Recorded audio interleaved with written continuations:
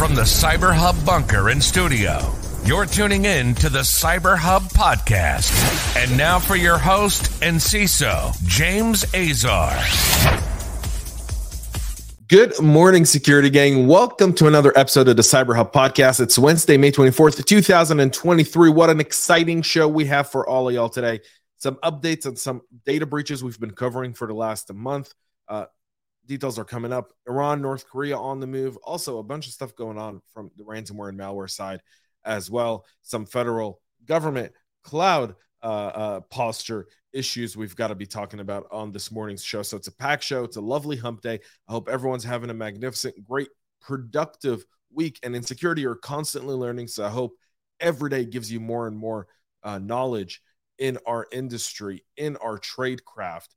And I will give you some knowledge about an espresso I enjoy drinking.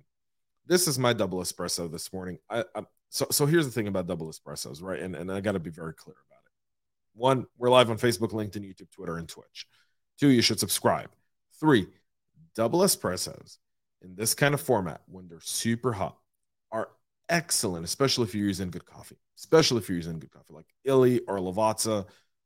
All great coffee. This is my Lavazza coffee cup. Cheers, y'all. Tell me what you're drinking in the comments, y'all. Love to see that. All right, let's kick off with Cuba Ransomware claiming to be behind the cyber attack on the Philadelphia Inquirer that really put the paper back in almost a pre-technological time. So on May 14th, the Inquirer disclosed that it had suffered a cyber attack that forced its IT team to take computer systems offline to prevent the spread of the attack. The newspaper contracted forensic experts to investigate the anomalous activity. The attack disrupted the publication of the Sunday print newspaper, so home delivery subscriber received an early edition composed on Friday and were invited to catch up on the latest news on the newspaper's website, which was unaffected. The Inquirer publication disruption is the most significant the company has faced since the blizzard of January 7th and 8th in 1996 and comes just days from the primary for the 100th mayoral election in Philadelphia. At the time, a spokesperson for the newspaper did not clarify if the attack was ransomware and requested patience. However, today the attack was claimed by the Cuba ransomware gang in a post in their extortion site declaring they stole files from the newspaper's computer. The stolen data, now publicly released, includes financial documents, correspondence with bank employees, account movement, balance sheets, tax document, compensation, and as well as source code. All of that dropped here. And unlike Dish Network, that apparently made sure all the data was deleted from the threat actors, here they're not saying that. So there's that as well. We also talked about the Sysco data breach last month. Well, now the company is informing 126,000 individuals that their personal information was compromised in the attack. The company initially disclosed the incident in early May in a 10Q form filing with the SEC. It revealed the data breach was identified on March 5th, said the attackers likely had unauthorized access to the system starting January 14th. During the time frame, the company said attackers stole data related to operation of business, customers, employees, and personal data. The food distributor is now informing current and foreign employees that their PII, such as names, social security numbers, account numbers, and other information provided for payroll purposes, might have been compromised in the breach. The letter to impacted employees says the actors gained access to our systems without authorization, claiming to have acquired certain data. This does kind of show that it was a ransomware attack. The main attorney general said that more than 126,000 individuals were impacted. There is a potential class action lawsuit coming against them. And by the way, do the same against Dish, because we definitely want to see how in the world they made sure that that data was deleted or erased. I do. I'm still on it. I'm not over it. I don't think I will be until I see a deposition. I won't be. A malicious window kernel driver is being used in the BlackCat ransomware attacks. The Alpha 5 ransomware group, aka BlackCat, was observed employing signed malicious Windows kernel drivers to evade detection by security software during attacks. The driver seen by Trend Micro is an improved version of the malware known as Portry that Microsoft, Mandiant, Sophos, and Sentinel-1 all spotted in ransomware attacks last year.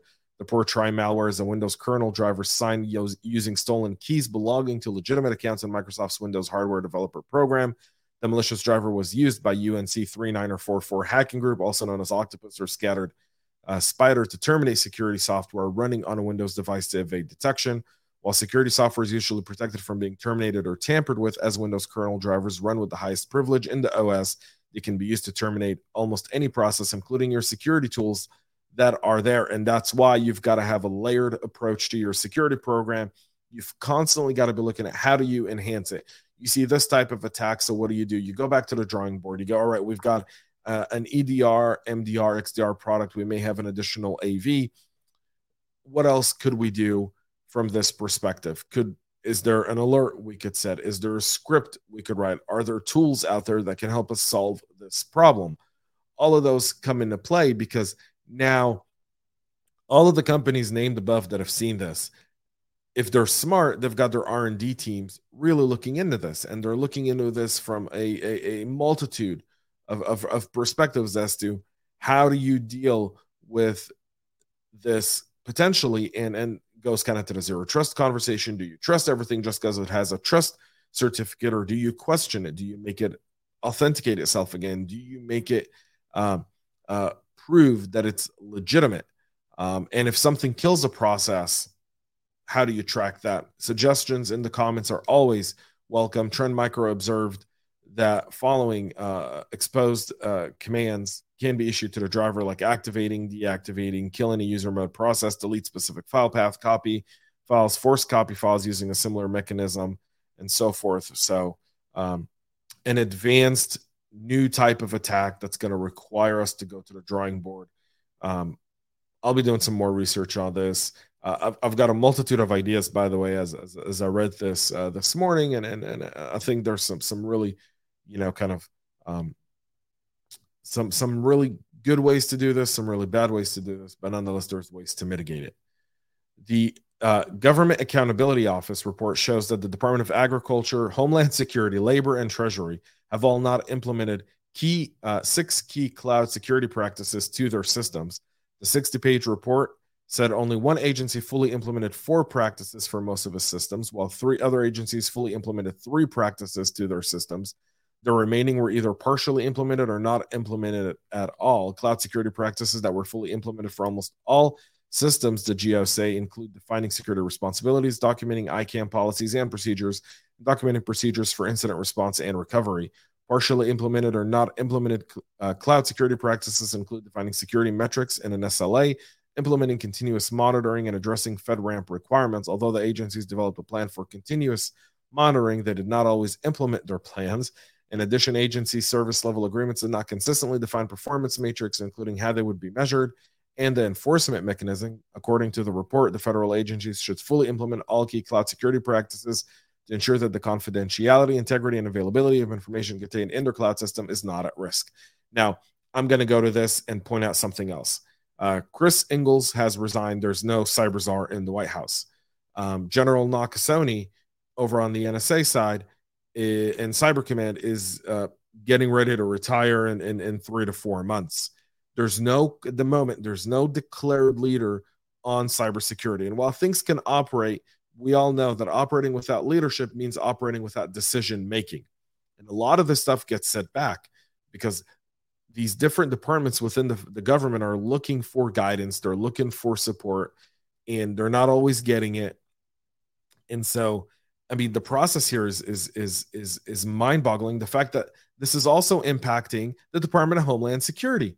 The Department of Homeland Security, which, by the way, oversees CISA. CISA, Jen Easterly, reports to the Secretary of the Department of Homeland Security.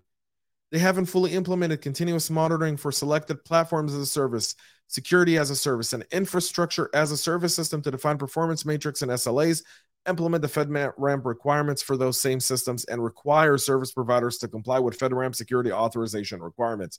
That's DHS, the Department of Homeland Stupidity or Security, either way you look at it.